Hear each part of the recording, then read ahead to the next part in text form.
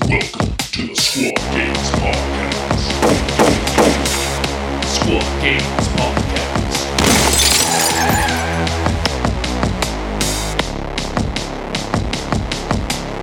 So what are you guys excited for outside of Kill Team, since we're in a Kill Team desert and there's been no news outside of tournaments? Is there something outside of Kill Team that you guys are excited for? Epic. Yeah, Epic. I'm Okay. pretty excited for Epic. Yeah, supposedly next month. Yeah. I mean, like, it's really, a good chance to make a, 6.5 by 4 inch board and play Kill Team. So, Yeah, probably. You could see that. Oversized scales. So you both like Epic, and that's what you're most excited about this entire summer. I mean, like, as far as, like, tabletop stuff, I mean, just in general. It doesn't have to be tabletop. I mean, like, I'm looking forward to hopefully getting up to Portland and seeing some concerts. I mean, like, Portland's always a good concert scene. A lot of good bands coming through. I think I just missed Conan, which they're amazing. I don't know if you're into heavy metal, but they're like probably the heaviest band out there right now. Okay. They kind of sound like if like a obsidian obelisk was falling on you and you were like barely holding it up as it slowly crushes you over like 6 to 10 minutes. Sounds amazing. It is. It's incredible. Very, very moody, atmospheric, heavy. Yeah, especially if you're getting crushed by an obelisk. Right. How about you, Greg? I mean, I don't have too much super exciting going on. I have 2 young kids, so most of my free time is just spent with them. Honestly, the highlight of the last month or so, aside from Tacoma, was I just finished building a large Lego fire truck with my 4-year-old son. So Sweet. Nice. For me, I'm excited to try the Raisin Canes in Northridge, though I don't think I'm actually going to try to make my way out there because it just seems like a mess whenever they have a new restaurant that opens. Okay. Yeah, Raising Cane's. We had that last night after our trip down to San Diego when we played in a tournament, SummerSlam. Some of the best chicken fingers out there. Consistent as hell. Consistent. I don't That's care what what we were anybody talking says. Yeah. that's like all they do, right? It's like chicken fingers. Yeah, that's it. Yeah, I mean they do have a sandwich now, but yeah. They also have a bomb. They also have some really nice. They also have some really nice like sweet tea. Yeah. So I will say what I'm most excited for this summer is the announcement that Kitchen Nightmares with Chef Ramsay is finally coming back. That's like a part of my childhood, and I cannot wait. Reality TV has to come back because there's a ton a writer strike. So I mean, Kitchen Nightmares is like the best reality TV. it is. Like I just can't. I can't. I'm so excited. I love Chef Ramsay. We can be idiot sandwiches now while watching the show. It's great. Yeah, so exciting. Have you seen the person that runs their YouTube channel? Like the way that they title stuff? It's so good. Like, it's so good. Media geniuses. Absolutely. Whoever's running their YouTube PR, like absolute social media master. There's only a few people that I would be starstruck over. Chef Ramsay is one of them, for sure. Who else? Probably Mel Gibson. All right. Mel Gibson. Yeah, he's not a great person, but I like his movies. The man can make movies. I'll give you that. The man can make movies, and the man can shoot lethal weapon guns. I'm not gonna lie, Fair. Yeah. I mean, there's not much else better to say about him, but like the man can act too. Lethal Weapon or Kindergarten Cop. We were recently actually having a discussion, and I think we all came to a consensus. It's Kurt Russell up in the Pacific Northwest. Like, Kurt Russell? That's your guy up there? Yeah, absolutely. I mean, like, come on. Snake Plissken. Yeah. He was in Les Mis, wasn't he? And then They Live. Yeah, They Live. No, that was Rowdy Piper. No. Yeah. Kurt Russell's... Kurt Russell's... The Thing. He's a badass. The Gladiator, right? That was one of his movies that I can remember. No, No, that's Russell Crowe. Ah, that's why I'm getting it thrown off. I haven't heard great things about Russell Crowe. Oh, as a person, he was in Cocaine Bear recently. Was he? I never saw that I didn't movie. see it.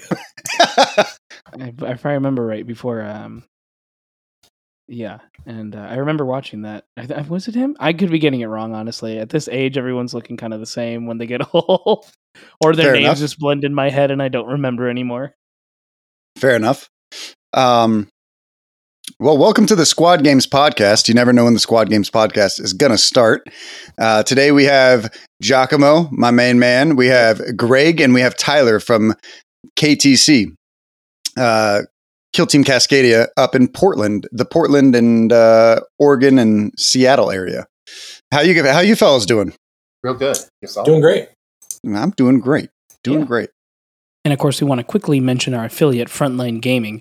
So if you're looking to go to any Frontline Gaming events, or if you're looking to buy any product from them, we get a kickback ourselves. You use our affiliate link, and that really helps support the show. And of course, if you want to support the show in a different way, we also have Patreon. And I want to now thank our patrons. Thank you so much for doing what you do behind the scenes and allowing us to continue bringing you this type of content. All right. We're here to mostly talk about Tacoma. So, I've met Tyler back at LVO. We stayed in contact, and then y'all went up to. You guys had an event series that led up to Tacoma. How did that go? It was incredible. Like the level of play from basically the beginning March to right before Tacoma, like 1 week up, it was like what we saw in March to what we saw in Tacoma was completely different. Yeah, better than we could have hoped for. We just we're really big on building community and getting people to play games and have fun, and just the quality of the players that have come to our events has just gone up and up. And yeah, I mean, Cats friggin' killed it at Tacoma, so it was great. Absolutely. How many tournaments have you guys ran up to Tacoma, and how many are you guys planning to do the rest of the year? Have you guys thought that far? So I think we're planning to we're going to kind of wrap up our season. Our first event was last October, right at the end of it. Like we called it Kill Scream. It's kind of Halloween themed. We had our first competitive event, and then a little narrative one, which the narrative one kicked our ass. It was a lot of fun, but it was difficult. And so we're going to wrap it up 1 year for our season, and then we're going to kind of shift themes for our next season. I think leading back up to Kill Scream 3, Kill Scream 3. Yeah, it's going to be like a bad horror movie series. Nice. I like that. Keep going. I like that. It's like Jason never dies. Kill Team never dies, right? Absolutely. But I think we've had, I think it's going to be our 8th tournament coming up here in September 9th. And we're looking at 24 people right now, but if it sells out fast, we may expand that. Okay, cool. Well, that's quite the community out there. You guys are doing it at Shiv Games, right? Yeah, absolutely. Yeah, Jeff has been awesome. One of the things that we like about Jeff is that he wants to not only build a community, but he wants to help people. So we do all of our events as charity events. In the process, we've raised over $2,500 for a couple different charities at our events, and then given away over 200 pieces of non-perishable food. And Jeff has been a partner in matching a lot of what we raised to be able to hit those. Yeah, that's awesome. That's really big numbers too, especially for Kill Team being, a pretty niche game. Yeah, I think it's definitely growing in the mainstream, though. I mean, that's one reason why we are seeing so much attention towards Kill Team. I think that Games Workshop definitely saw how popular the last edition was and really is kind of pushing it. And since Warhammer's going more mainstream, I definitely see Kill Team following route. Also, if you guys ever look at all of the YouTube personalities who talk about games and do all that kind of stuff, they usually have a Kill Team box in the background. So it's pretty fascinating to see where this game that we all love is kind of going. And I'm excited for the future. It's in a good direction. Yeah. Absolutely. I think the game's in a great state right now. like even cults, like as bad as they are, aren't like the worst. You know, like it could be a lot worse. We could have what happened in 40K 9th edition. You know, like just repeatedly, like cycling through codex release broken teams one after another. Yeah, not looking forward to that. I think that I would mostly agree with you. Currently, I definitely think that Games Workshop is hopefully working on a fix for some of the problem teams in our game. But I definitely think they are a problem. I know that, Cultist showed their ugly face at Tacoma and didn't win it for the first time, which is kind of funny that we have to say that. Yeah, that's I think that cultists are an immense problem, and I look forward to them getting the God Emperor coming in and nerfing the shit out of them. We were just talking about this this morning with Alex Popov, and he was saying, what if you used your cultists as resources to have your other cultists upgrade and mutate? So this way you still keep your 15, and really specifically for the torments. So that way, when you're upgrading a mutant to a torment, you still have to kill one of your models. So you sort of have to keep them alive, and you don't want to play recklessly with them. Like you have to sacrifice them, basically, to upgrade them. That's dope. Yeah, I was like, oh shit, and it would solve kind of like the wounds thing, because you're eating wounds from one thing and giving it to this. So I wouldn't feel too salty when it suddenly goes from like 3 wounds to now I'm at 16 or whatever the amount was, and then you have to try to deal with it. Yeah, I mean, if you could have a maximum of 3 torments and a maximum of 7 mutants or something like that, that could be a fix. You know what I mean? Like, there are so many ways to fix this game, to fix this team, but there's also so many ways to make them completely unplayable. And I think that, I think they're a really strong team, and I really like the flavor of them. And whatever Games Workshop decides to do, hopefully they don't get rid of that thing that makes them special. You know what I mean? Yeah, their uniqueness. Yeah. Yeah, absolutely. The flavor of the team, the diversity of the model range, it's really cool that, they just need to be to the point where they're good but not oppressive. So I'm going to go on a little bit of a tirade here. We definitely we on this podcast for the past 2 months, we definitely have a recurring team pop up that we like to talk about and how to fix them. That would be Warp Coven. And Alexander Popov, he's our local Zinch guru. Everything that he does is Zinch, and he's won so many raffles because he prays to Zinch, and he just blesses him with winning raffle tickets. But he said something in the car that really, I was like, wow, that might be able to fix them. I want to see what you guys think.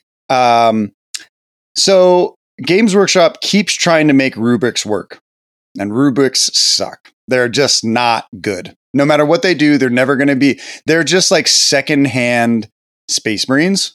There's nothing that they've done to make anything about them interesting. Like all is dust. Okay, cool. Like, who's going to shoot a Space Marine with less AP? So on and so forth. Phobos. Well, yeah, but there's a lot of teams that would do it, but in the end, you're still not seeing all is dust helping the team at all. It's just not an interesting mechanic. He played Felgor at this event. You beat me, and we were talking about it, and he said, what if you made Zangor's 10 wounds? Just that simple change to make him on the same level as Beastman. And I was like, that could be a really interesting fix. Just buff the Zangors. I think that's a simple and elegant fix, honestly. I mean, Zangors are already a simple, they're a valid threat. You can't, if you're not being wary of it, they're going to run over you. Yeah, and they're strong, right? So, I think it's a pretty simple fix. putting them at the same level as Beastmen. I mean, also just like standardized, right? Like Zangors are Beastmen; they should have the same wounds, just like Eldar have 8 wounds. Most basic humans have 7. I also think, honestly, sorcerers could go up to 14. I think that would be a little bit of a boost for them. Yeah, I think either one would probably be a good fix. But then, for would that you want to team. just get rid of? Just curious, would you just want to get rid of the rubrics entirely? I mean, I think that fix would just get rid of rubrics entirely. But then that sort of defeats the purpose of the team. Like, then you may as well just make a Zangor team, you know? Yeah, but I mean, the team is a failure off launch, anyways, right? Sure, They're just not good. So, if it were up to me, I think I would restructure the team rather than take 2 Zangors per rubric, and I think just a set 9 models, 3 sorcerers, 2 rubrics. You would probably always take the gun and the icon, or the Soul Reaper cannon and the icon, and then 4 10 wound Zangors. That way, it's thematic because it's 9 models. And then you don't have to worry about shifting your dudes around to take either recon or security. Just give you the option, recon or security. Yeah, I'm fine with something like that. That would be interesting. I mean, ultimately, you're adding at that point in time, you're adding an extra 24 wounds, because I think typically when you take all rubrics, you can only get up to 6. So, that might be too big, in my opinion. But I like the idea and where you're going with it. I definitely think that something like that could definitely happen. Yeah, I'm definitely not against it. Something has to change fundamentally with the team, whether that's next edition or whether that's something else. I think that Warp Coven and Zinch needs to change. Like where Naturally. I went there? You like it? You like that? Boo! More change. So let's go on to Tacoma. So you guys had a bunch of tournaments leading up to it. How big was your biggest tournament leading up to Tacoma? 24. 24? Is that because of space and size, or is that typically like the maximum amount of people that you can get to come to an event? I think we could probably pull a little bit more. 24 is like a really manageable group. We do like our fundraising, so we run like a bounty board, which is kind of like a side game within Kill Team for our events. So that takes a little bit of administration. We also serve alcohol. We like to make sure that people are having fun, and then we give away a lot of prizes also throughout. So we randomly roll off, and then tables will get random prizes just for playing. Whoever wins that game gets tufts of grass, stuff like that. So between that and then just kind of community building, making sure everyone's having a good time and TOing, I think that is kind of where we sit. But we have brought on some more judges recently, so hopefully we can up that number at our events to support the larger community. Got it. I think that's a really good sign of the Pacific Northwest. I think 24 is a pretty decent sized tournament as well. Yeah. It's a lot of tournament organizers. They get down on themselves when they can't pull these 24 person events, or they get we couldn't do it when we first started. That's a hard number to get to. That's a lot of people that have to dedicate their time to come out and play a game and come to an event. So any tournament organizers out there that are listening, if you can get anywhere near those numbers, even 16, that's a pretty decently big event for especially a game like this. Yeah, and it's something I would say to any other tournament organizers that are listening. Don't lose hope just because if you started out, and you aren't getting huge numbers. I think our first event, our first Kill Scream, did we have 10 players at that event? I think that's right, Tyler. Yeah, absolutely. And so over the course of a year, we went from barely scraping together 10 people to regularly hosting events with 20, 24. So if you make your events good enough and people like coming to them, more people will come. Yeah, you build it, they will come. Yeah, we started off at I think 7 players at our very first tournament. We went to 10, 12, 14, 19, and then we went to 42, and then we went to 89. So, awesome. So like, while we had a meteoric rise, obviously the last one was LVO. Like not everyone's going to have that same trajectory. As long as you keep trying to grow your events, and some of them are going to go back. Some of them are going to be smaller. Like our first event this year was 10 players, right? And then we sold out 3 weeks at 24. And the thing that you have to realize is that sometimes it's just a bad weekend. Yeah. Sometimes it is. Like people have stuff going on. People have family in town. People can't make it. People are working. So like, just because your event isn't as big as you thought it was going to be, don't be disheartened, and just keep trying. So that's kind of my best small pro tip to tournament organizers. Do you guys have any? Because you guys run quite a few as well. I think that just being persistent and like making sure that your events are worth coming to, keeping a tight time schedule, respect people's times, and then looking at other stuff that's going on in your community to try to schedule around that. I think that's honestly one of the hardest parts about the organizing is figuring out what dates work, because you don't want to plan on holidays, like major other events that are going on in your community, like festivals and stuff like that are going to take away people. You need to fit it in a compromise. Yeah, especially big events. So like when I'm planning events, I look at every major event in the United States, things that would draw people, and I put them on a calendar. And then I look up local events, things that are going to draw people away from my event locally. And then I look around and say like, hey, is this wedding season? Is this the start of school? Is this? Is this? Right? And then you got to find a couple weekends that work for you. So there's a lot of planning that goes into it. And that's why you can really only run like a couple big events a year. You could run smaller ones. Sure. Just realize that when you're competing with something else, like if you're competing with Nova, if you're competing with LVO, if you're competing with a Games Workshop event, if you're competing with something like that, just realize that, you're or any of the FLG events, you might get less people because some people have already bought tickets or plan to travel somewhere else. Right. So yeah, definitely all important things to realize. We have a podcast that's going to be coming out soon that me, Elliot from the LVO crew, and bands, we go really deep into a lot of tournament organizing stuff, tips and tricks.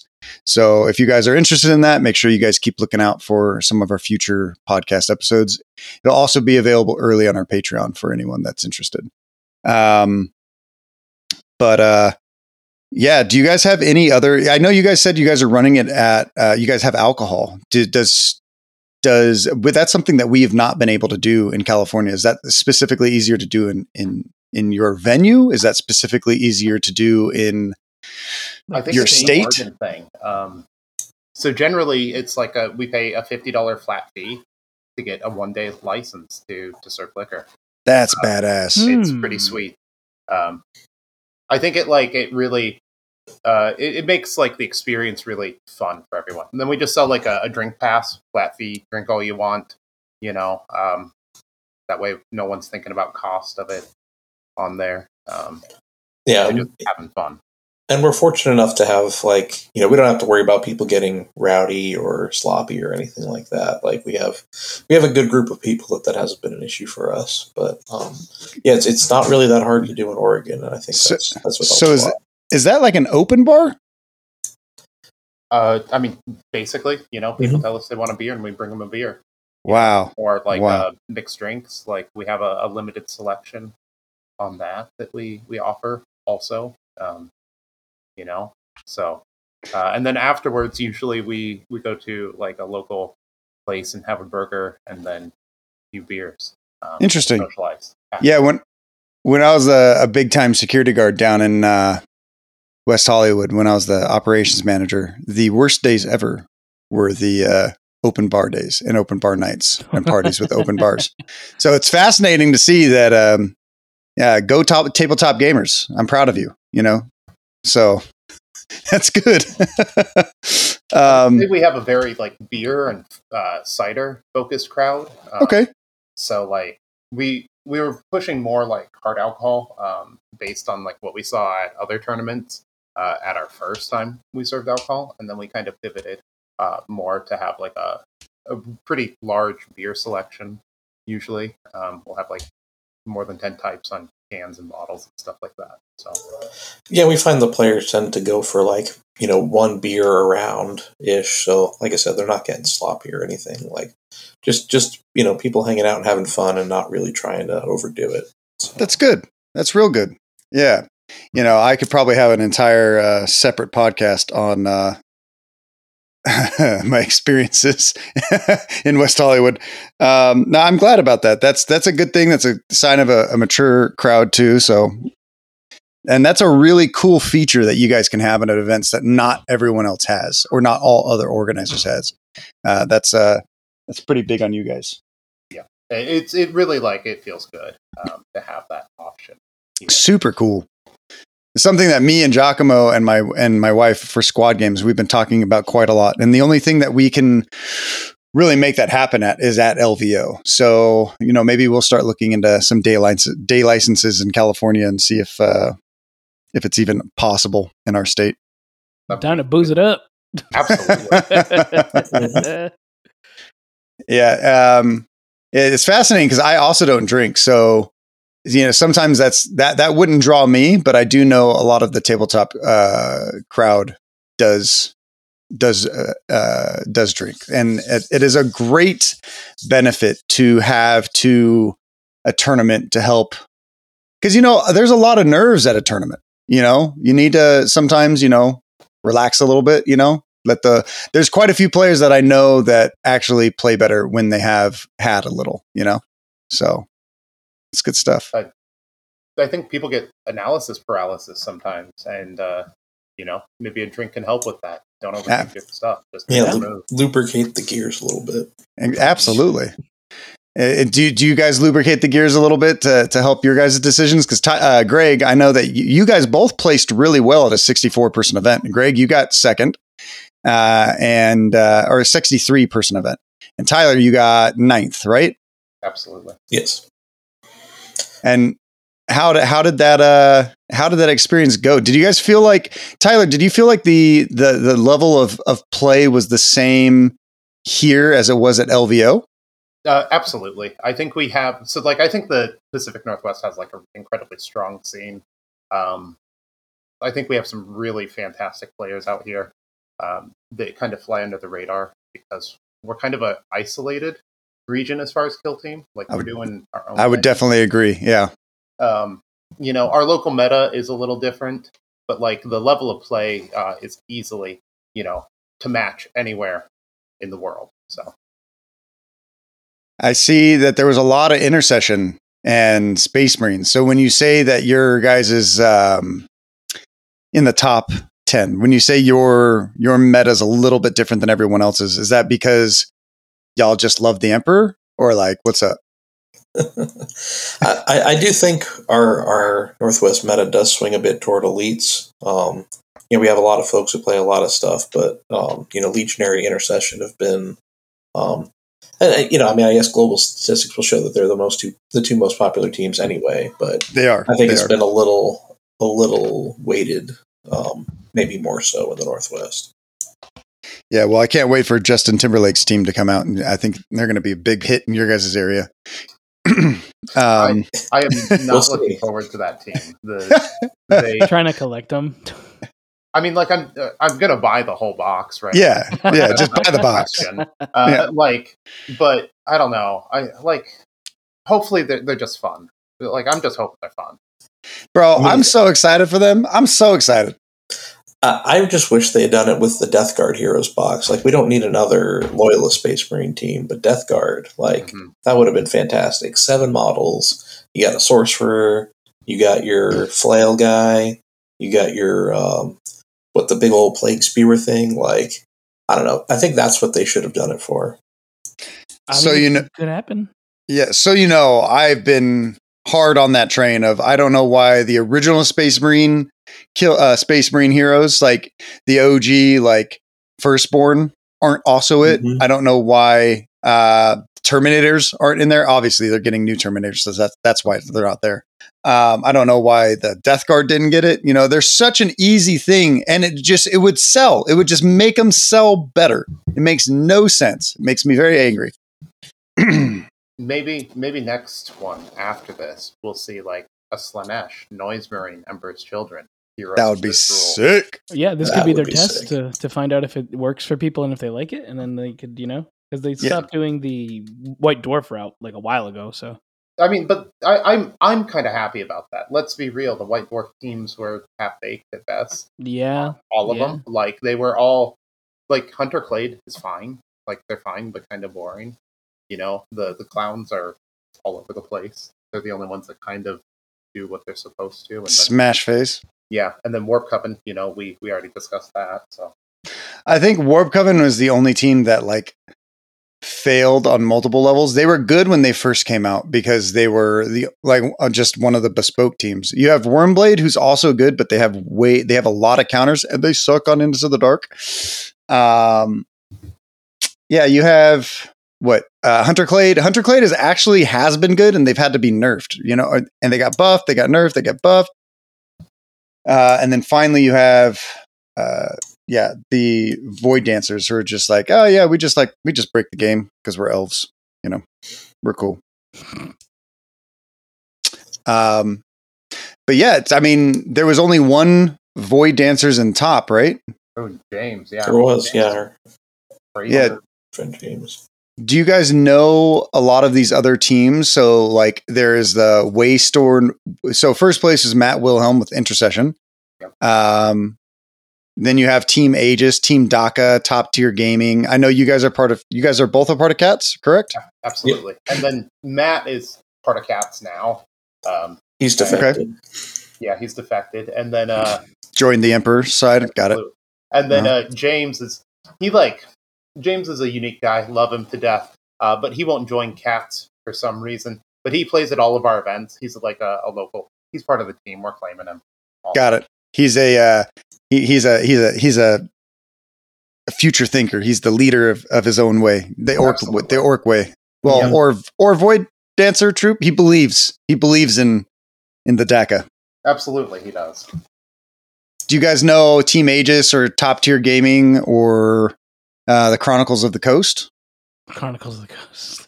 Chronicles of the Coast is what they're up in Vancouver. That was the only cultist player. Okay, so that's a Canadian, Chris. Oh yeah. Yeah, and so I want to say Chronicles of the Coast. They just ran an event in Vancouver. Yeah, a little bit before, and then Team Aegis. I think that they are also in Vancouver. And then Waystone is a local game store up in the Seattle area. It's a speakeasy. Okay. Pretty great place to play. Great community there. Matt's one of the locals along with a few other people. Yeah, Garrett. There pretty regularly. Garrett played there a bit. Yeah, Brandon Bean plays there a bit, which I think he was the top contention Colts player up until Matt knocked him out round 4. So, and then he kind of went, more casual after that. Yeah, I can see that there's a game that Chris, the cultist player, scored only 4 points. Jeez. Who was that against? I'm not sure. Yeah, I'm not sure. I heard that he tied. I think he tied. Oh, so okay. So I remember. I watched the Glass Half Dead video, and he said what the cultist player won and lost against, and it was he tied Felgor and he lost to Commandos. So a Commandos player got him down to 4. That's the guy that tied me. Okay. I wonder if he just got bomb squigged, bomb squig into 4 or 5 devotees. That'll do it. Bomb Squig, you got Splash, you got Flamer. Commandos are pretty okay into them. They probably have like a 40% win rate, maybe like a 35, which is better than most teams. Them, and I've heard Hyrotech Circle are also not awful into them with all their splash. Yeah, I'd believe that. Yeah, definitely, because you don't have to worry about protecting the leader because you're not getting shot. You take the big shot that you can with fly. You can threaten the whole board. Yeah, so, Shane. that Shane Chronomancer just nukes them. Yeah, Shane from Command Point told me that when I played against. Me and Giacomo played against Kellen Foster. He won a golden ticket last year. We both played into his Hyrotech at the event in San Diego, and we both were fortunate enough to defeat him. But he was telling me about how far this guy could get on fly and then shoot. And I was playing Vetguard, and he was like, "Yeah, it does like 5-4 blast, splash, stun." I was like, "Okay, how many more things can this dude do?" I have no idea what it could do. Yeah, it's terrifying, and I would imagine that Alpha Strike would be quite amazing into cultists. Yeah. Did any of you guys play any cultist players? There's only 3 cultists, surprisingly enough, at this Tacoma event. Yeah, I played cultist round 3 capture into Brandon Bean. Like I said, Brandon was probably up until he lost to Matt running for first place, and then he took it real casual. That was a mean match. I made a mistake early on and just couldn't come back from it. Colts are too much. You make a single mistake and it's over. It would have been a tight game regardless, Absolutely. Yeah, I dodged the Colts matchup because I think Brandon was the last one undefeated when he lost to Matt, and then since I went 5-0 to begin with, I dodged the rest of them. So how about the other scary team, Felgors? That was my first match. I had to play Felgors round 1, and you were playing Phobos, the less loved of the Space Marine teams. So I think they do. That's better right. against them. Yeah, I think what that match came down to was my opponent made a mistake with his leader during setup. He dashed where I could get a obscured shot that. Ooh. Because my marksman are more obscuring, I just frenzied his leader on my first activation. Oh, yep, and just I think their secret tech against Felgor, man. Maybe even cultists because they can get rid of obscuring. Yeah, it's big. I practiced into cultists. I didn't play him at the event, and that was definitely what I leaned into there as well. So I'd say they're pretty similar on a lot of aspects, but also very different on others. When you guys were training, I know that you said that you played a lot against cultists. Did you also practice into cultists, Tyler? A little bit here and there. My work schedule kind of got crazy, like a few weeks heading up, and I was feeling pretty under practice for this event. A little less than where I'd like to be, which is kind of why I took intercession. I didn't get that lead up time that I wanted to. And we were expecting the boards to be worse than they were. That's the thing that's been pretty bad at Games Workshop's events lately. Huge difference between Kansas City and Tacoma. So yeah, we showed up and saw something completely different there. That's good. Were they good maps? I know they're all open, right? Yes. I thought they were solid maps. I think that given the constraints of a single Octarius with no addition, like nothing extra, not like a single extra piece, really excellent maps. Maybe like doors should be closed on some of them sometimes, but like I don't know. That's too much thinking for as many players as there were. Not having to reset them every time. Excellent job. Yeah, I don't know if anyone listening was familiar with how they did it. So they rather than change the boards in between rounds, every single numbered board was tied to a certain layout. So board number 1 was always layout number 7 or whatever. Board number 2 was always layout 4. And so when you changed boards between rounds, you'd be playing on a different layout.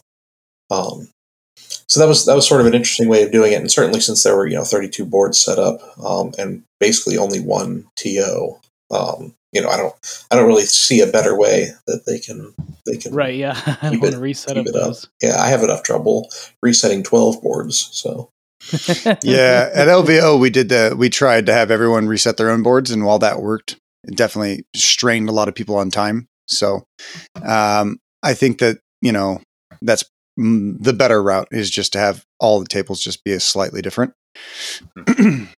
Yeah. So did Games Workshop ever publish any of those maps, or are they all just hidden in the vaults of Games Workshop's library, or was it just Ben's genius of creating them?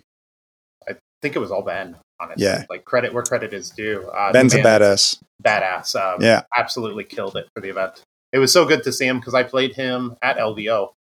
We had an incredible game where we tied. It was like the fastest game I played there, and then to see him at this event as our TO was so wonderful. Yeah, he's definitely one of my favorite people. I reach out to him a lot for sometimes advice and stuff like that. I think he's very knowledgeable. He's a good dude. Yeah, it was great. I feel as a TO, I learned a lot from him watching how he ran that event. So, especially 63 players alone. Like we had a staff of 3 for 89, and we were struggling. So, or 87, and we had a staff of 3. I could definitely see that. That's inspiring and good to hear. Is there anything else about now? There's going to be a lot of people that either can't afford to travel because Games Workshop only has 4 events in the US this year. There's a lot of people that want to go to a Games Workshop event or has thought about it. What is special and unique about these Games Workshop tournaments compared to going to something like LVO or going to like a more local tournament? I think there's 2 big draws to the GW events. I guess one that's not necessarily exclusive, but if I'm not mistaken, if you win the golden ticket at the GW event, they pay for your accommodations for Atlanta. Is that correct? That's the rumor on the street. So I think that's a big draw. Whereas if you just win in an entry to that event, you still have to pay to get there. Yeah. And then I think the second thing that's maybe a little tangential, but they have a shop set up and they have a bunch of Forge World stuff that it's really hard to get elsewhere. And so other than obviously ordering from Forge World, so being able to go to the shop and oh shoot, here's this out of print Forge World thing that I never thought I'd see for a reasonable price. I think that's another big draw. And what about, is there any kind of like downsides? Tyler, you've been to LVO. And Greg, did you go to LVO? I did not. Okay. I think that the dynamics are kind of different. Tacoma was really great because we got to see like our larger Pacific Northwest community. I think. Yeah. And so while we're kind of based in Oregon, and we even organize south of Portland. So to draw 24 to an hour south of Portland, kind of difficult. But to pull them from Seattle and stuff doesn't happen often. So to be able to see the wider community and get to meet people from Canada that aren't normally down in our neck of the woods and play with all of them and see just the community come together and just have a good time was incredible. I think Games Workshop events have a certain prestige to them just because they're Games Workshop. But I also think that LVO is a more dynamic kind of event overall. You see kind of top level play. It's one of those events that really pulls everyone together, and it's kind of decided by the community to be our community championship rather than the one that the GW holds that's invite only, Yeah. Is there any specific negatives? I have a couple negatives about FLG that LVO that I could put out there. Is there anything that's specifically negative, like not having 3D printed models or not having third-party models? Is there anything that is a little bit more rough for a Games Workshop event in that aspect or any other aspect? I mean, that would be the first thing I would say as an avid hobbyist, that, being limited to Games Workshop only models and bits, is restrictive for people who really want to, have a team, especially with Kill Team, right? You have 20 models at most, I guess, barring the cultists and Gellerpox. But, you have a lot of opportunity for customization, finding esoteric bits, using third-party models and all that. And, you lose that at a Games Workshop event where you're required to have 100% of their stuff. Absolutely. Yeah. Sometimes, and then it's like sometimes people aren't even bringing their best painted teams, because they have to. I know I'd have to get, if I was going to go and I wanted to bring my Vet Guard, I can't bring them. I can't. Yeah, exactly. One of the things one of the kind of talks of Tacoma, one of our community members won Best Painted, Zach, and he had him commission painted, which he was very forthright about. He sent the trophy off to the commission painter for him, but he did all the conversion work on it. And some of our community members have been hurt that Games Workshop just selected the paint they think is going to give them the most promotion, rather than something that was painted by one of the members in our local community, taking part in the event. Well, we saw a Goonhammer article about that. That was pretty interesting. From what I gathered, I don't know. Did you said Zach won the Best Painted? Yes.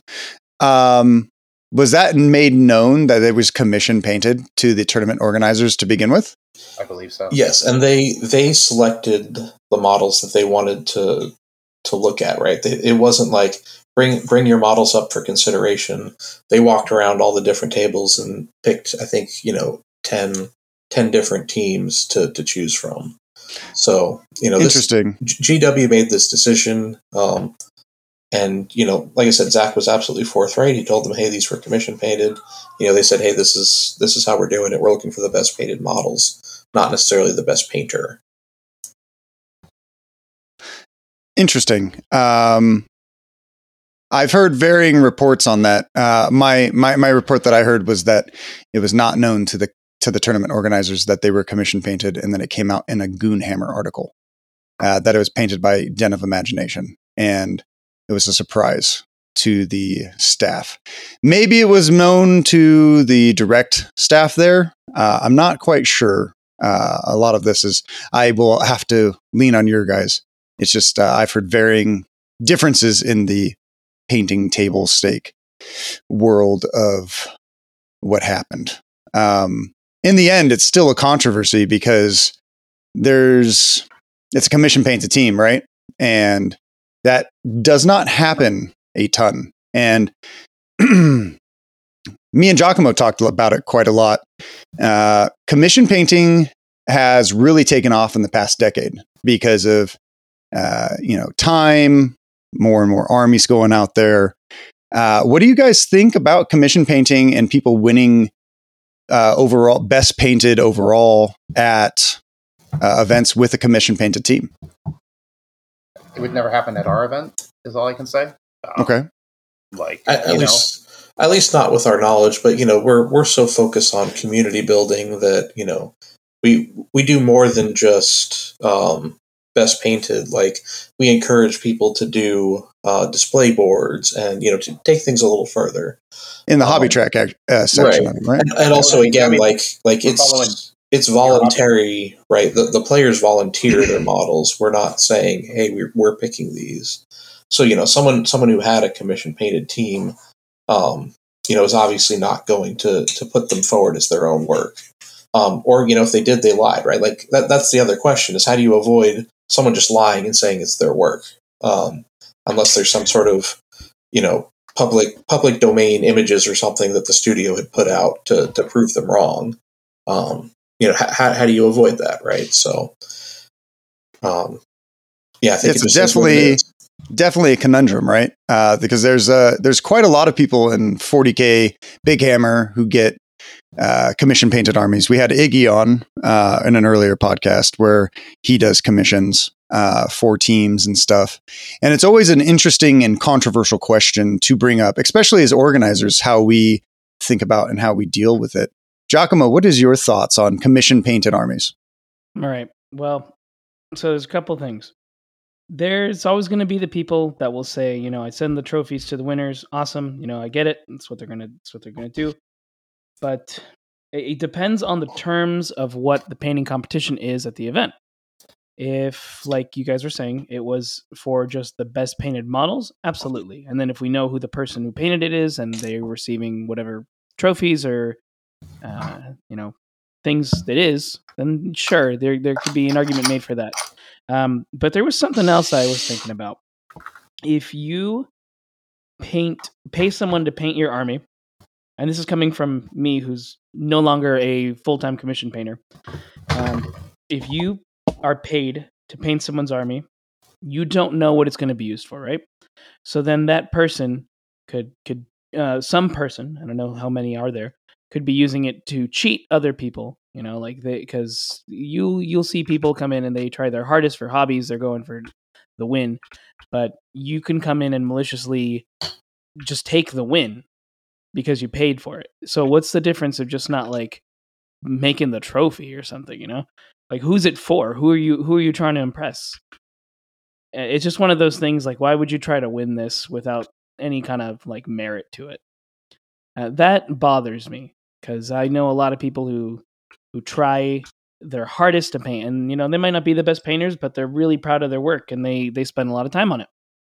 And I think people like that are usually more deserving than those who would cheat people to just win something, Yeah, absolutely. I think that effort should always be rewarded. It's not always about like having the most finely detailed models. I think even for our painting competitions, a lot of times it's about having the best theme or putting together a good display board that like really sells it. Absolutely. Yeah, I would agree. I think that like when you get down to like the flavor of what someone's executing, that's like the real meat and bones of like a community painting competition. Like who's trying to present the coolest idea and who put in the most effort to execute it. Did they do a good job?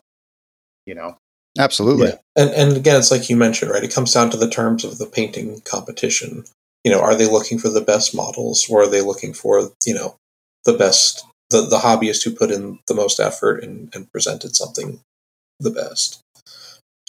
Yeah, it's something interesting to also talk about because of, there's a lot of fledgling TOs that also struggle with this exact thing, and this might be Games Workshop's first time that they've had to deal with this somewhat controversy of awarding a best painted to a commission painted army, at least in recent memory. I think they stopped doing tournaments in 2007. So they've been out of it for quite some time. And like I said, commission painted armies really have picked up since like the 2014 era. What is your guys' like overall thoughts on, I know that Tyler, you said that they would never happen at your events, but like, what if you didn't know? I mean, if I didn't know, there's nothing I can do about it. But to the best of our knowledge, given perfect information, obviously, it would happen at our events. Okay. Just because we try to reward people in the community for stuff that they're working on. Now here's a question for you. What if one of those people has a disability and they make that up front? They're saying like, oh, I have a disability and this is why I get my armies commission painted. Does that change your mind? I mean, not because because you have a disability doesn't mean that you get to compete in everything. I will accommodate you in your ability to play. If you still kit bash your models, like that's cool because that's not we're not grading on like best paint necessarily. Mm-hmm. It's like best theme. So if you're putting work into your models, we're not going to shut you out of the event. If you did nothing on your models, this part of the event is not for you. You're still welcome to play and compete, and we have plenty of other ways for you to win prizes. That makes sense. How about you, Greg? Do you think the same? Do you have other opinions? No, I pretty much think the same as Tyler that we try to do our best to accommodate players of all skill levels, all levels of effort. But I think since we put so much effort into building community, right, that we sort of know what's going on with our players, and that's why I think it's much less likely that someone's going to try and slip that by us that comes in with a commission painted team and claims it as their own. Absolutely. Yeah, I think those are all very good points, and I'm excited to see if we get any ITC updates on this kind of stuff. Because whenever I talk to people from Frontline Gaming or Warhammer, I always get different things from everyone. About commission paintings, about hobby track, about, all this kind of stuff. And it would be nice to have a little bit more of a guideline from the company that we play a game with, that we play the game from. Now, while I don't think like everything that Games Workshop does is perfect, like for instance, the fact that they don't have time clocks at their events is a little bothersome to me because, slow play is a thing and it has happened in the past. So there's some fundamentals that Games Workshop cannot do because Games Workshop is a company to sell models, right? And these events just kind of help perpetuate that as they're reaching out to different markets, so on and so forth. So I think that one of the things you're touching on, like with Games Workshop, is like why, as a community, it's so important for us to organize our own events and kind of establish how we want things to be. If we take ownership of the game that we're playing as a community, it will not only be healthier, but it'll have just a better community overall. Absolutely. So that's very well said. And also, I want to give Ben another shout out here as the TO because he did say explicitly that he was constrained; he could not force the use of a time clock in any of the games. But he did a great job that if he saw that there was an issue of coming over to the table, making sure things were moving along, and I don't know, I was kind of hyper focused, and I didn't see too much of what was going on outside my own tables. But I feel like that wasn't a big issue at the event. That's good. Me as a TO, I can tell you that it's a problem at every event. I'm sure that you know that too, Greg. Oh, absolutely. Yeah. I think that maybe at your guys' top tables, I mean, it even happened at LVO on stream, right? Like some people only got to the end of turn 2 because our time clock didn't work, and that's our fault, So like there's growing pains for everyone, and I hope that Games Workshop continually learns from some of their small growing pains. I heard that the event was overall a huge success and very good, and I'm very happy about that. The one thing, was it? Absolutely. Oh yeah, night and day.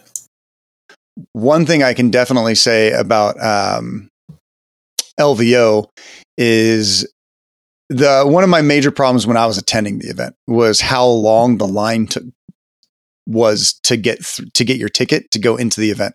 And then sometimes in the morning, standing in that godforsaken line, supposedly FLG is putting some things into effect this year that should help that. Supposedly team captains can go down and get a ticket for their entire team and just check in their entire team. I don't know if that's actually going to be in effect, but I know it's something that they were working on. So hopefully if one guy could go grab 20 tickets and we could like just stop that line from occurring, that'd be a great help. But yeah, that was kind of one of my bigger things. Do you guys have to wait in line to get into the Games Workshop event? Not at all. No, they didn't. I guess one thing about the event, they didn't really ticket entry. Anyone could just walk in. Interesting. I think largely that was due to the fact that, right, they had a store there. They were making money off of people walking in and buying their stuff. But as far as the event, so because Kill Team was only Saturday and Sunday, and the entire event was Friday, Saturday, Sunday, I think the majority of us came in on Friday, got everything checked in and squared away, that all we had to do was show up on Saturday and start rolling dice. Oh, nice.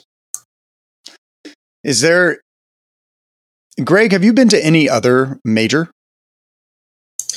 Aside from the Tacoma Open from 2022, I have not. I don't get a whole lot of opportunity to travel with my family. So that was only 19 players or something? It was, yes. Mm-hmm. Tyler, have you been to any others outside of LVO in this one? No, I haven't. Okay. Yeah, it's majors are a lot different. They're a big beast. Giacomo, how about you? Have you been to any outside of that? I know that 40K you've been to quite a few, but in a while, no. I mostly just kind of. You went to KTO. Well, yeah, we went to KTO. Yeah, I guess there's KTO. I mostly just was there for working for it though, so I think that we're in an interesting area of the lifespan of this game of Kill Team. I think we're in a really good spot. You know, a couple teams need to be touched, but outside of that, it's interesting because last year I went to LVO. We had a 40 person event. We ran a bunch of small tournaments, and then all of a sudden our All Valley team tournament happened, and we beat LVO's attendance with 42 players. And that was like huge, right? Especially for California, considering SoCal Open only had 19, which was like 2 weeks before. And then LVO happened, and it sold out. The very first time a Kill Team event has ever sold out, right? Outside of maybe Spain. I can't keep up with all the information in Spain. It's crazy. On another level. There's I feel like you could just walk down the street in Spain and come across to Kill Team. Probably. We'll have Ace on this podcast soon enough, and we'll be able to talk all that is Spain. But then KTO happened, and they tied LVO's attendance. I think overall they had more Kill Team players because they had a narrative as well. But competitively, event-wise, it was the same size. And then the Games Workshop tournament came through and blew everyone out of the park. 120 people. And all of these events have sold out. And then you had Tacoma come along, sell out their 40-person, right? And now they're sitting at 60? They probably sold out again at 64, and only 63 players showed. Or maybe they sold 63 and 63 people came, which seems highly irregular. I think they actually opened beyond that. But I don't know, between drops and maybe just selling all their tickets, because they actually sent out an email about a potential shadow round on day one if they had more than 64 people. How many rounds was it? It was 6. So it was originally going to be 5, but then once they got above 32 players, they decided to add a 6th round to make sure there was one undefeated. Interesting. But then they said if they went beyond 64, they would do a shadow round of just the top 8. To ensure that there was only one undefeated at the end of day 2. Interesting. Yeah. That is something that Games Workshop can definitely do. That's definitely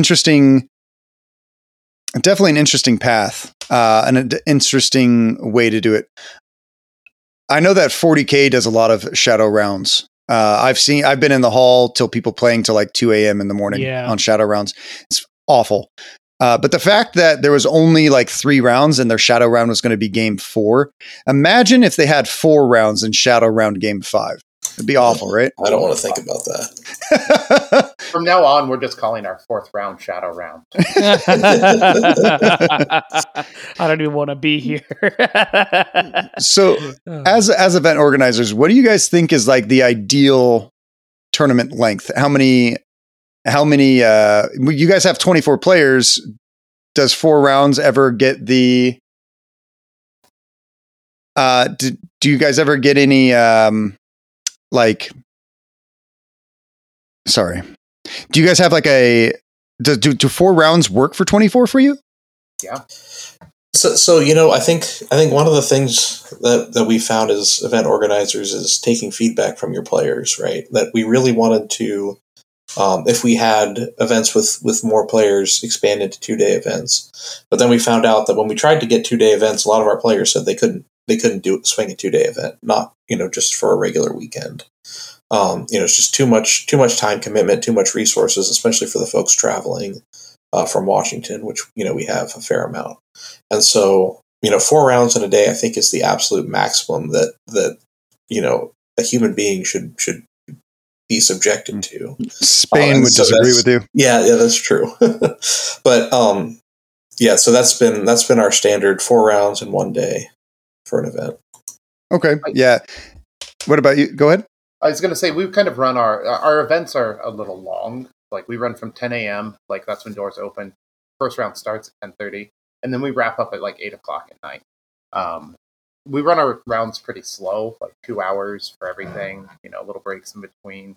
As it should. Absolutely. We're serving drinks. We're keeping it casual. But like at the end of those 4 rounds, everyone's definitely burned. Like people who are not at top tables are definitely playing more casual, and people who are at the top tables are, trying to grind out those last dice rolls. So as 2 event organizers, you guys haven't been to a lot of big majors. I had a question. What makes you guys most excited? Pure Swiss, like we kind of did last year at LVO, where, Swiss is pretty much a standard. Top 8 cut or brackets? So for me, we haven't done it yet, but I would love to have an event large enough that we could do brackets. I just like the idea of even if you're not, the top player or in the top 8, that you can still win, that, your day 2 is meaningful. As long as you win your 8-person bracket, you get a prize. And I think that's really cool. Okay. Yeah. How about you, Tyler? I'm right there with him. Okay. If we can get to an event at the right location for 2 days, and get enough people, I would love to run brackets. And how about you, G? Yeah, brackets seem fun. Just this way, there's not like when you go play, let's say Warhammer 40K, and there's I forget how many people are at attendance. It's just such a high amount. Once you like lose your first game, you're like, all right, I'm pretty much out of this now. Like I scored low, whatever. I don't really need to be here. I'm just playing now, and I paid this money, so it is sort of fun to have little brackets for the people who didn't do the top, because it's not going to happen for everybody. And I think that's a little more manageable because you're like, nah, there's only got 8 people to try to play against. It's something realistically you could win, and that I think it just feels better. So I'll be the dissent in the group. I dislike brackets. The reason why I dislike brackets is because if you have a poor showing day 1, you're kind of locked into whatever category you get into. So overall, the final tournament results are still like, even if you win all 4 games on your last day, which probably won't happen, but if it does, you're still locked into, like, let's say you lost 2 games day 1. You're still locked into 30th through 40th place. You know what I mean? I find that disheartening because when you travel to a large event, you kind of want to show how good you can do at the same time. And sometimes to some people, prizes don't mean as much. And I think that's something to also remember, that every tournament goer also has a different plan. I actually prefer top 8 cuts. I mostly prefer Swiss. Secondly, I prefer top 8 cuts. And the reason why is because day 2, you can do something interesting. So you could run a whole nother event. You could run a narrative for everyone who's out. You can do a different reason for them to come. Brackets for me are my least favorite, but to each our own, I guess. I do also like the idea of doing a narrative day 2 for, doing a top 8 cut and then a narrative on day 2. You want to hear the dissent to that one? Sure. I'm full of them. The dissent to that one, because I know this because we've done this at LVO. The narrative becomes just another competitive event. There's some people who show up for narrative to play, but then other people who just want to keep playing, just bring their competitive team and then just win. And it's not as narrative. So sometimes I think that if you do a narrative, you should also run another tournament on the side so you can expunge those people, the competitive players from that narrative group that just wants to come to have fun. Just because in the end, like, it's going to be more healthy for that narrative event itself. So that makes sense. Yeah, I can see that for sure. Yeah. But yeah, is there anything else that was super spicy or cool about, did you guys have any specific games? Like, did you have a great sportsman that you guys played against? Was there somebody who like a team that like really surprised you? I think Commandos are in such a great spot. Hell yeah, they are. Like, Yeah. they're the best team that's ever been made for the game. Probably like they've Since they got buffed. I mean, yeah, but like, I mean, they've barely been touched. Like they've been so consistent for the most part. They've just good all round team. I think they're in a great spot. I think Commandos are just cool. I played Whopper, and that's awesome. I don't know if you know him. Oh yeah, I love Whopper. He's a great guy. He's so fun. He's won best sportsmanship at a couple of our events. Yeah, absolutely.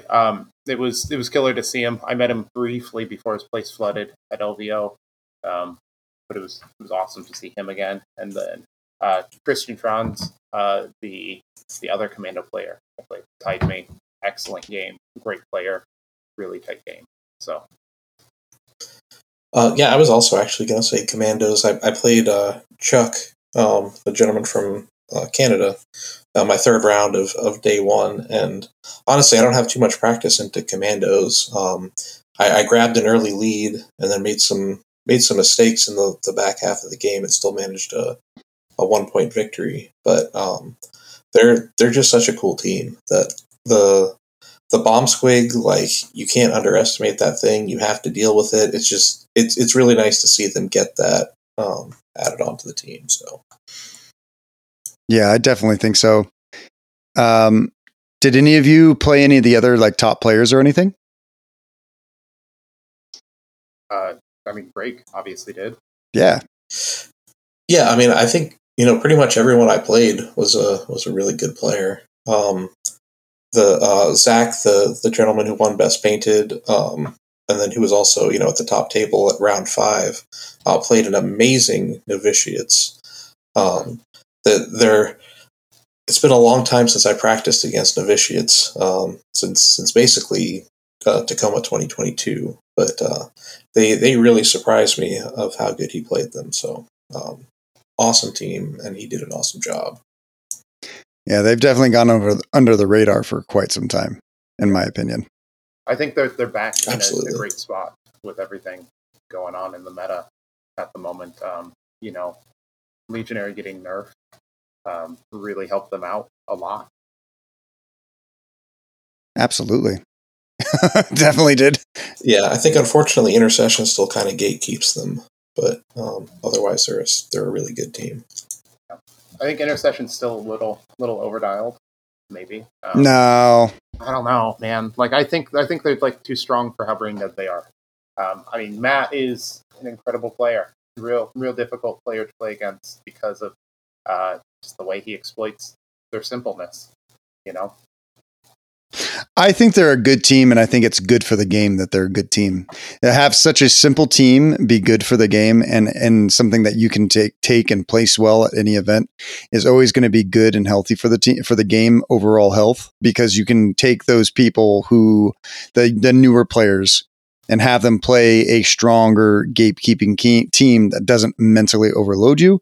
I think that is good for the game because it helps retention. And as TOs and as people who are playing the game and that who are trying to continually, like Games Workshop, trying to continually sell more and more product, you want to have a team that can retain its base or draw in its base. Because we all have to remember that the reason why Space Marines are played the most isn't just because they are the best or they are really good. It's because they're also the most sold toy soldier of our lifetime, right? Yeah.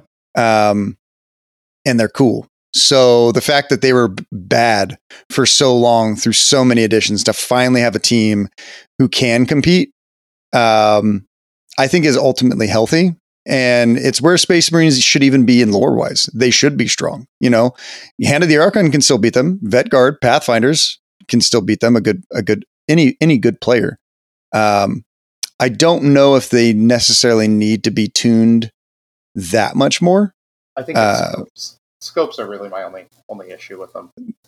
And like I think that scopes create a kind of a build for the team that can be really oppressive for a lot of people.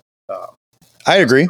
a scoped out intercession team with the right traits is just brutally dominant for how little effort. And I think if you just limited the scopes, you'd probably see just better across the board with them. I think they'd still be incredibly powerful and good.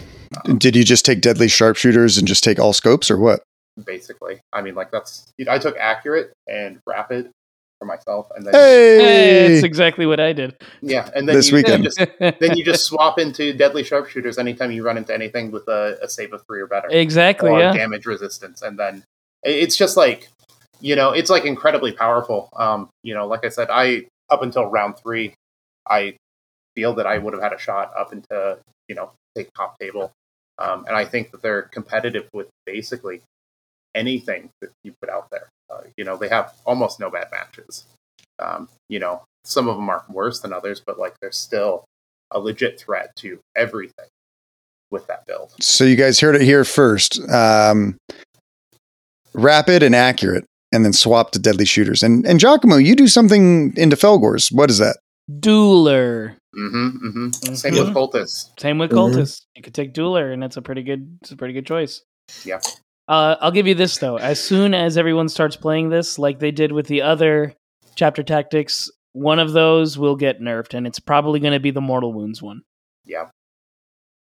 Yes, and that's just the way it goes. We're going to experiment with the next best thing, and that's the way it's. That's the way it is. I just want them to get nerfed so that they don't completely just floor Legionary anymore.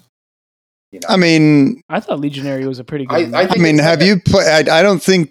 Here's the problem, right? With that sentence, okay. No one's played Shane's Legionary from Command Point. That man will slap the shit out of any intercessions player out there.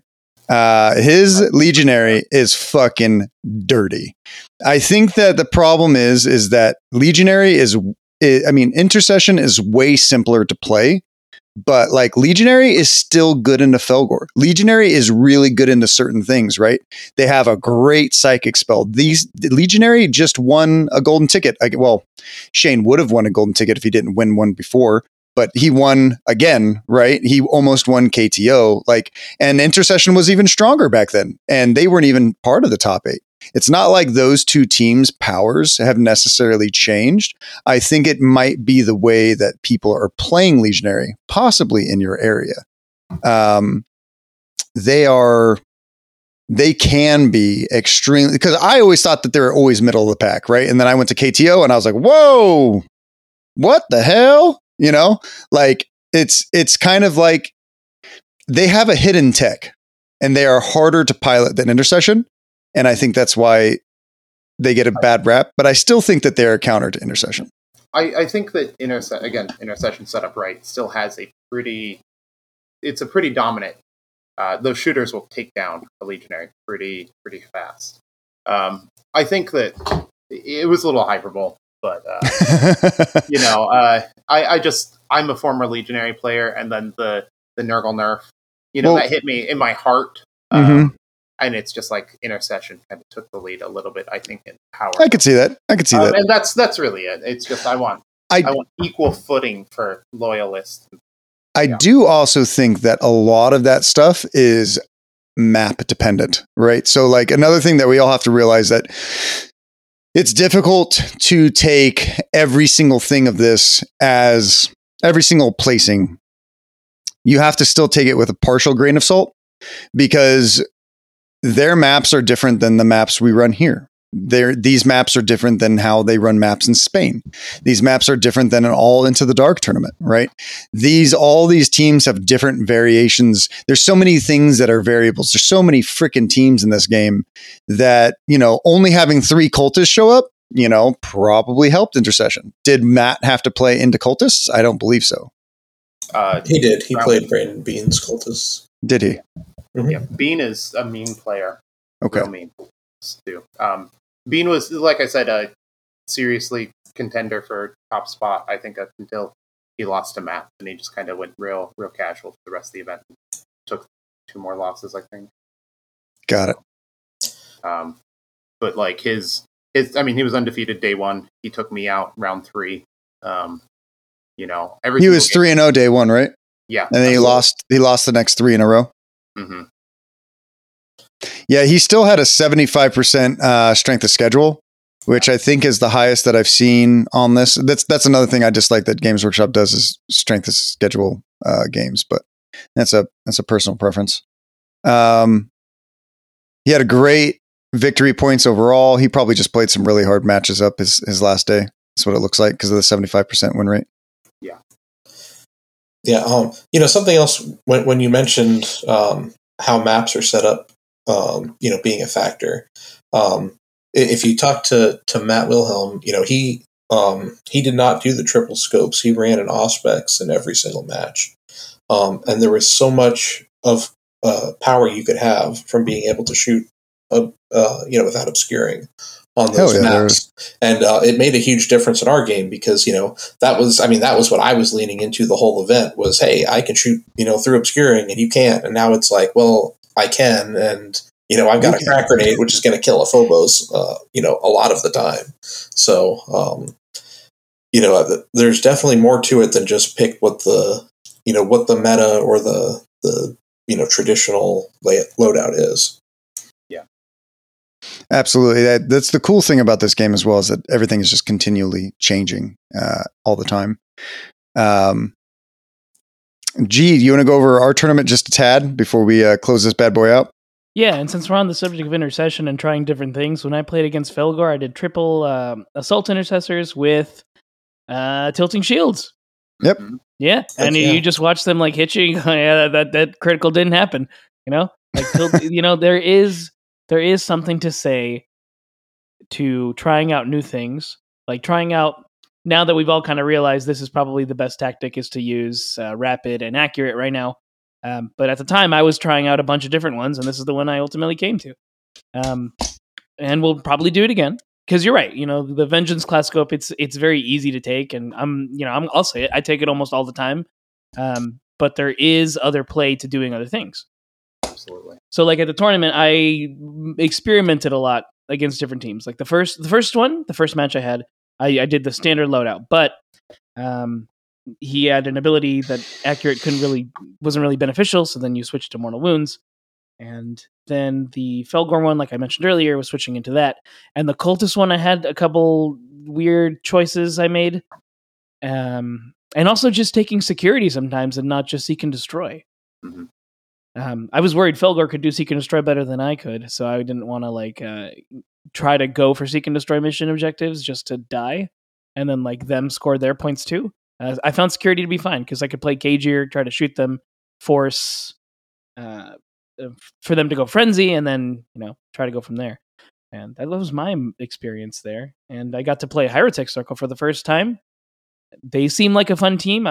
It's very unfortunate that for my opponent, they didn't get to reanimate 2 turns in a row, and then when they finally were able to reanimate their leader, I shot it out because I went first. It was all just complete luck at that end right there. But, I would like pray to the Emperor, my friend. Yeah, I guess I did. And I'd like to see Hierotech Circle again because I do feel like they have some cool plays. I'm looking forward to more cool teams. That's what I want to see what this next season holds. Pretty sure the rumor on the block is still Striking Scorpions and Scouts. And Orcs later in the year. Another Orcs? I've heard, yeah. Oh man, it could be the Savage ones. That could be cool, like a melee orc team. Well, a melee orc team. A minute too. So. Well, the Savage Orcs, the Snake Bites, they're getting a Christmas set supposedly in December. So quite possibly, maybe we might see something with the Snagga Boys. Mm-hmm. Then. How my tournament went, I think I played Commandos first as Vet Guard and Open, and it was a good match for Vet Guard, I think, and I won that pretty good. And I played Felgor game 2 on Into the Dark, which I'd never felt in control. The Beastmen always had the upper hand. It was very difficult. It's a difficult matchup I think they have, Vedguard has a chance on Open, but Into the Dark, I have not figured out the way. I need to go back to some more Mandalorian training or something. And game 3, I played Hierotech. I won that one. And then the final game I played against Pathfinders and was able to take the W. So I think I took third. G, I was so excited for you, man. So G was on was on top table the very last game against Cultists, and I was rooting for him. You know, the squad gang coming out to represent. G was 3-0. I was like, let's go, G. Let's go. Let's go. I was so excited. But you know, Cultists. But you got to give it to Anthony. He played Cultist to the best of his abilities, and I feel like I played the Intercession to the best of the abilities in Into the Dark, knowing what I know about them. And some dice, you know, you just don't get it. So Absolutely, it's what happins, and you know, you just Anthony's do what you can. Anthony's always been a great player too. So anytime you match up into him, he's going to give you a run for your money, no matter what team he's playing. So that sounds like a brutal matchup. Cultists on Into the Dark. Yeah, it was not. Yeah, like against Anthony, like that. You know, yeah. Good luck. I mean, sounds wow. I did remember one thing though, and we both figured this out as we were playing. We remembered that torments don't do mission actions, so I thought like, oh, I could lock him in a room because I already own the objective. He can't score it. So I tried to do that, but ultimately I died before I got to do that, and that was going to be something fun. Just trap 2 torments in a room, and you know, cool. That would have been next level. Awesome, but would have been next level. Absolutely. But I couldn't make it. I died before I got there. That's just the Aliens movie. Just like the Anointed, I've always wanted to see just the Anointed get locked in a room and have to be sad the rest of the game. It's Sia did that once, right? Yeah, my wife did that to a Legionaries player at BAO. He has beautifully painted models, but the Anointed was in there, and then she was like, "Oh, he can't do mission actions," and he was like, "Yeah." So she backed up and shut the door, and he was like, it was pretty funny. It was pretty funny.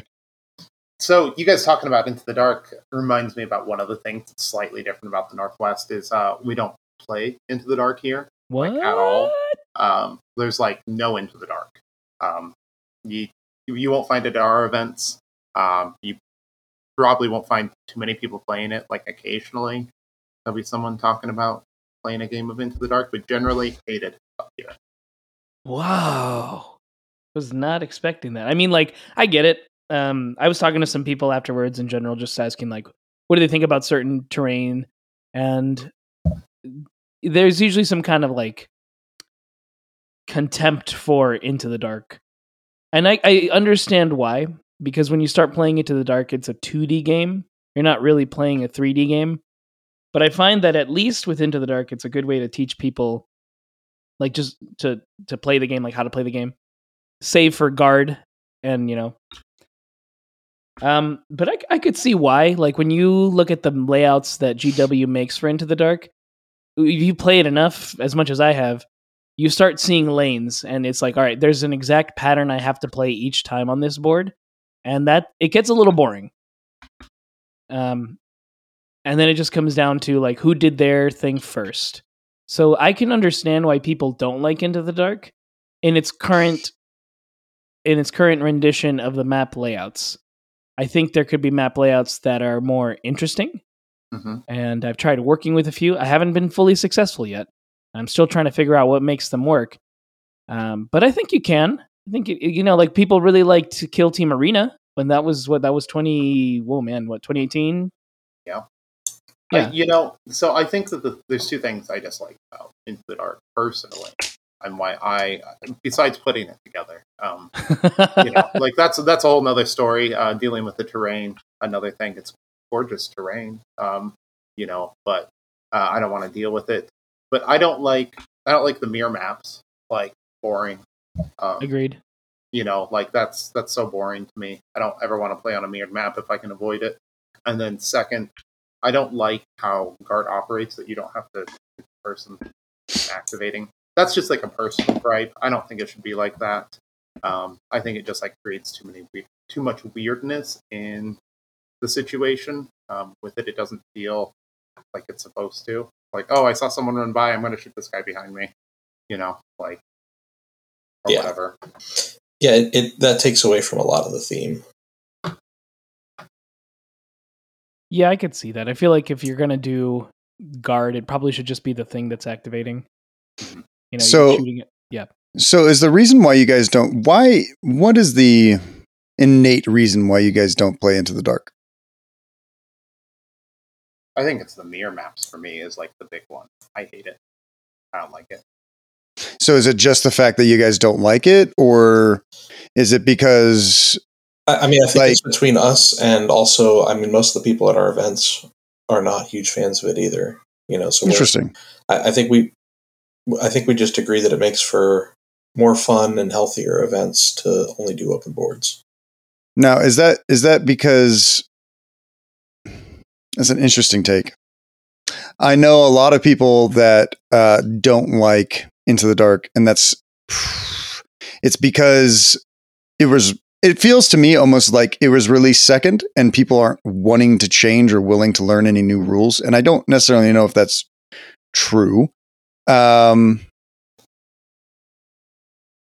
But I think that's an interesting take. Do you think that's prevalent throughout the United States? I know that I think Can You Roll a Crit just came out on a video saying like he used to hate it and now he doesn't. Spain, I can tell you, is in love with Into the Dark, or at least quite a few of their top players are, because they find it a lot more chess-like, much more parody.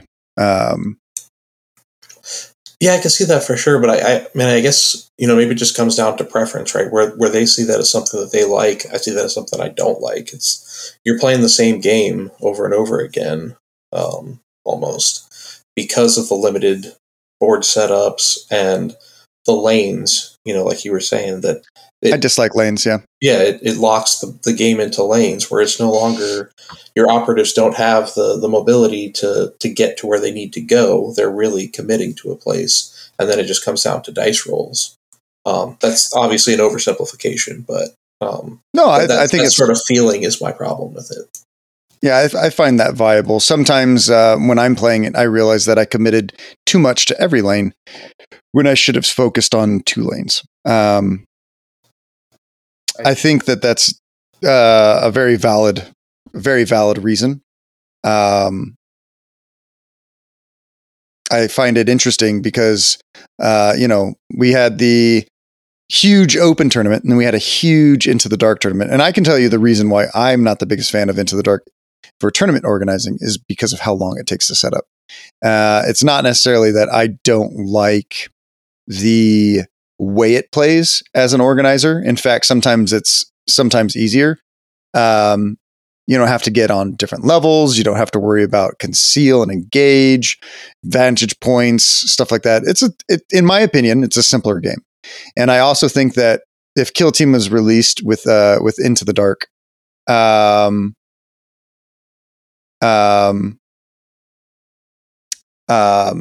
think that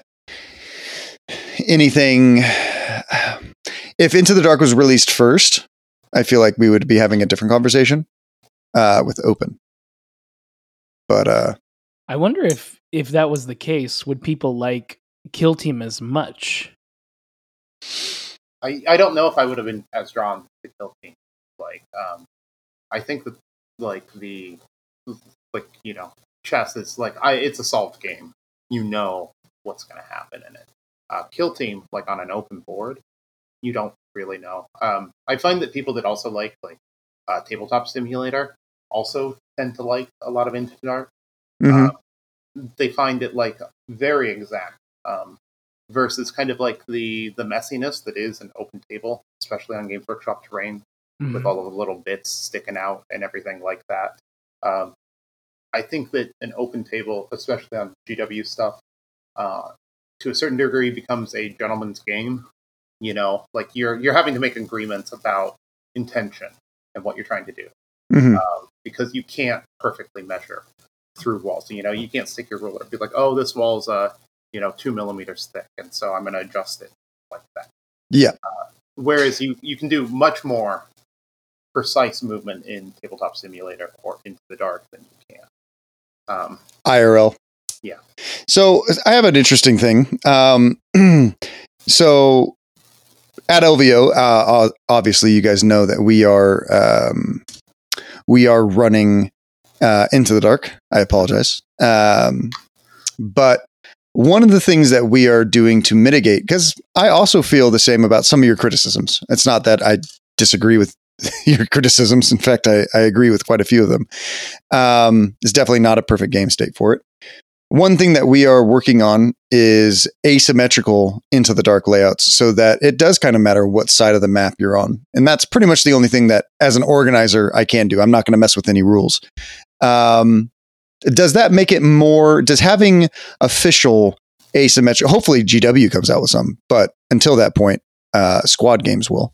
Do you guys have any, does that help you, or does that make you maybe like Into the Dark a little bit more? Yes. Absolutely. I think that would help. The other thing, I don't know that it would ever happen, but the breakable walls from, was it Soul Shackle? Yeah. Whichever one, I think something like that, where rather than you can break them, but more paths open up on Turning Point 3, so that now you're no longer confined to your lane toward the end of the game where it matters, would be the other thing that I think would help. But it's basically overhauling the entire Into the Dark system, so I don't know that it would ever actually be possible. I think that it's doable. I think that in a Games Workshop White Dwarf, they came out and they said that you're allowed in competitive events. They said this somewhere. I don't remember where this is at. That competitive events could make their own maps. Competitive events could start adding in some of the narrative pieces of terrain. And a lot of people, especially with the kind of culture that Kill Team has developed, is that everyone is so rules is written. If any TO tries to go outside the box and tries to be, do something spicy or cool, you kind of get frowned upon, and some people might not come to your event. So it makes it less exciting for you to experiment with some things that are not rules as written. And in some ways that's good, but in some ways I also find that being bad. I mean, obviously, if we look at if we look at GW's playtesting for Cultist and Felgor, obviously there is something wrong there, right? Obviously and that makes you double check of hey, this Into the Dark setups, are these actually the best layouts that they could come up with? And if so, could the community make better setups? Because, and then in the end, would the community accept it? So I think one of the big things stopping community maps that integrate other pathways through, like a blown hall or wall through, or even other narrative bits. Yeah, other narrative bits is availability largely. A lot of the stuff was available in a single box for one time. Then it came out for a narrative sprue release for 30 seconds if you were lucky to get it. And that was it. I've got one set of exploded walls, and that's it. Makes sense. Yeah. Otherwise, you have to go third party with it, right? Exactly. And that's a big pain because it's either I have to find an STL that's compatible with all of my stuff and just print that one, or print up a whole bunch of sets, or buy a whole bunch of other complete sets of terrain. Which is not feasible for everyone. Absolutely. Terrain is probably the biggest thing I think event organizers run into having to manage. It's honestly what allows us to run events in the Northwest is we have a large collection of terrain as a community. Yeah, absolutely. And how does organizing that terrain as a community? Because that's something that me and Giacomo and Syed try not to do. We don't like to depend on the community. Like to be self-sufficient. How does that work for you guys? Well, I guess so. Primarily, I own a lot of terrain, and then there's another gentleman in our community that has a fair amount that has kind of just given it to me to manage. Okay. So at the game store that we play at, Shiv, primarily down in Kaiser, Oregon, I just leave all of my terrain there. So I have it pre-set up into selected tables, so people can just grab a board and come over and set it up, ready to go. Oh, nice. Come in. We have a very active casual scene on top of our tournament scenes. On an average Wednesday night, we'll see anywhere from 12 to 20 people coming in and playing Kill Team. So, Gee, what is you play a lot of narrative Into the Dark, a lot of 4-player Into the Dark. What is your thoughts on adding new pieces to Into the Dark, and would that add too much? I'm pretty sure that if Spain was listening to this, they'd probably strangle us all. But I love it. It's awesome. Like the little pieces you get from all the games, you can use them as light terrain, heavy terrain to create weird blockages. You can create, like what I like to do is create little boxes of rooms that you could go into, but don't necessarily have to. And they're not usually the mirror, because like we mentioned earlier, it's very boring. And you get to have almost an open experience without the 3D element, which again is the good way I like to introduce people to stuff, and also makes it less harder when you're playing with 4 players. Hell, even 2 players, because now there's not this extra element you're worrying about. And it makes the setting more interesting. So I like having little extra pieces in there. Though, when you do it, because I have overdone it before, and I've added too much stuff, in addition to all the walls, then it gets overcrowded. So finding the balance is what you need to get. But otherwise, I'm totally in favor of being a radicalist and absolutely make Into the Dark weird. Yeah, I usually put people into 2 categories when I meet them and I talk kill team stuff with them. I either say, are they a radical or are they a purist? Where do you guys fall on that? Puritan or radical? Inquisition talk. Oh yeah, I think I'm probably on the Puritan side, just because, as not only an event organizer but the head judge, like I try to, I want to have to give players an experience that's as close to the quote unquote correct kill team experience. But that's just my personal feelings on the subject. Okay, how about you, Tyler? I think that as long as the community kind of comes together and we create something that's kind of standardized or that we're all working on, I'm cool with it. So I'm like, I don't know, a moderate radical. Okay, all right. So I think that there's a lot of room for expansion of the game beyond what Games Workshop says. Ultimately, it's what the community says about the game.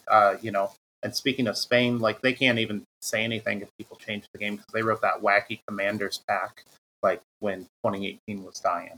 It was really solid, but it was all community driven rules. So if we're finding a problem with Into the Dark, there's no reason to change it. But again, I think that the big thing to stopping the community is just straight availability of a lot of the narrative screws. Yeah, that makes sense. I would definitely say that I'm a Puritan, but I have lots and lots of radical thoughts. And sometimes I act on them and sometimes I don't. No, I think that this was really good. Is there anything else that you guys want to kind of shout out? I'd like to shout out just our next event coming up on September 9th.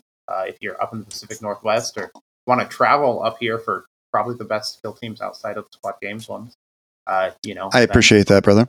We've got to give credit where credit's due. Hey, I've never been to one of yours. Yours might be better than ours. I mean, don't sell yourself short. Personally, I'll say that they're better. They have booze. We don't have booze. That's true. We got alcohol. So like flat out. We got something special up here. I don't really know if our scene is better than anyone else's, but I think it's something special, and everyone should come out and experience it and play some kill team with us. Yeah, September 9th, right? September 9th. At Shiv Kill Games. Cascadia. .com. It's not updated because I work too much and I don't have time to webmaster stuff. Yeah, been there. Yep. But you can certainly hop on our Discord if you want to talk to the people in the Northwest. We have a really cool community of fun people. So, and then I want to shout out to my fellow organizers, Greg. Thank you for being there from the beginning. Eric, also Max and Brandon. Y'all have been there from the beginning. And this community wouldn't be what it is without y'all. So. Yeah. How about you, Greg? Yeah, definitely double shout out all the Kill Team Cascadia organizers. Eric, who does a ton of work on the organization level. I mean, Tyler freaking kills it all the time. and Brandon and Max have been there from the beginning. All the Cats folks, we had easily a dozen people travel, from out of state to go to Tacoma, and to have that great showing, it would really really blew me away. And then also to Matt Wilhelm, he played a fantastic game, and best of luck to him going to Atlanta with that golden ticket. Absolutely. Good luck, Matt. Community's behind you. And yeah. How about you, G? Well, you can find me. I'm on Instagram at Wargaming Studios. And one other thing I actually want to mention is we do have an upcoming event this weekend. We do. That is the 2v2 Kill Team Tournament. That is July 29th. We're going to be doing that at Gameology in Pasadena. So if you want to get tickets, you can do so by going to lessersworkshop.com and buying tickets there. And if you can't make that, we have Hammer of Wrath on August 12th as well. So you got a couple summer options for you. And of course, we wouldn't be Squad Games if we didn't talk about the All Valley Squad Games Team Tournament. It's very true. Yeah. That's September 23rd and 24th.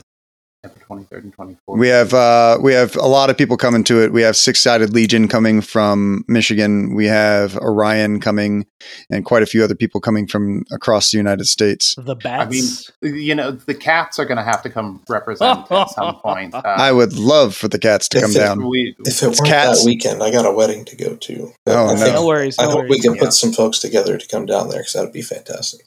That'd be fantastic. Yeah, I think we have 9 Bats, 9 Kel team. There's so many people coming. The Rats, though. The Brooklyn Rats, they're having, I believe that one of them was thinking of coming, but I haven't heard anything officially from the boys. Yeah, we got to get the Cats, the Bats, the Rats together. And then we have to see which one reigns supreme. For me, I would like to shout out all the families, the wives, our loved ones, our children, who let us play these games and keep the hobby going. Without these people in our lives, especially being a dad, it would make it a lot less enjoyable. So thanks to everyone out there who listens. And that'd be my shout outs. All right. And thank you both for having us on. Yeah, thanks for coming on. Always fun talking with you, Dakota. Good to hear from you again, Giacomo.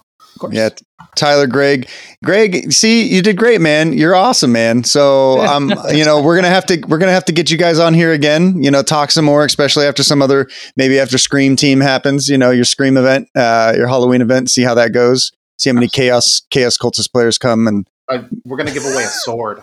What? Oh, yeah. That's hell good. yeah! So I'll put it here. We were gonna do it earlier this year, but.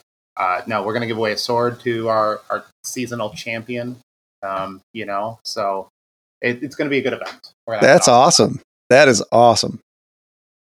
Shit. Now I have to go. Well, I don't know if I can, but don't know if my wife would let me. It's a sword, man. Show her the sword. Yeah, it's like beer, it's Kill Team, it's a sword, it's not much better. It's not much better. You won't find anything better. That's why everyone should plan on coming out to Oregon in October. So. Exactly. Go to their event. Paint up your teams. Maybe you can paint up like a bunch of commandos and paint them up as like different serial killers from different movies. Like you could have Michael. You have Scream. Mm-hmm. Did you guys see the orcs, Scott's orcs? From Tacoma? No, I think I only saw pictures of the Den of Imagination winner. I will have to Zach's send you winner. Photos of them because they're incredibly cool. Man, I think they were my favorite from the event. So, really cool stuff. Yeah, that's the other thing. Shout out the hobbyists, man. Hobbyists.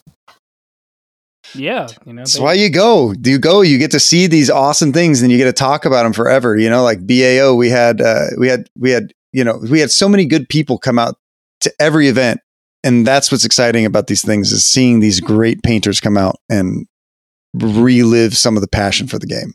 And some of their ideas too. It's far out, and I really like it. Yeah. But yeah, send us those pictures. Post them on the Squad Games Discord, so everyone can see them especially when this drops on Tuesday. And until then, guys, we're out. See ya. All right. Thanks so much. Thanks so much.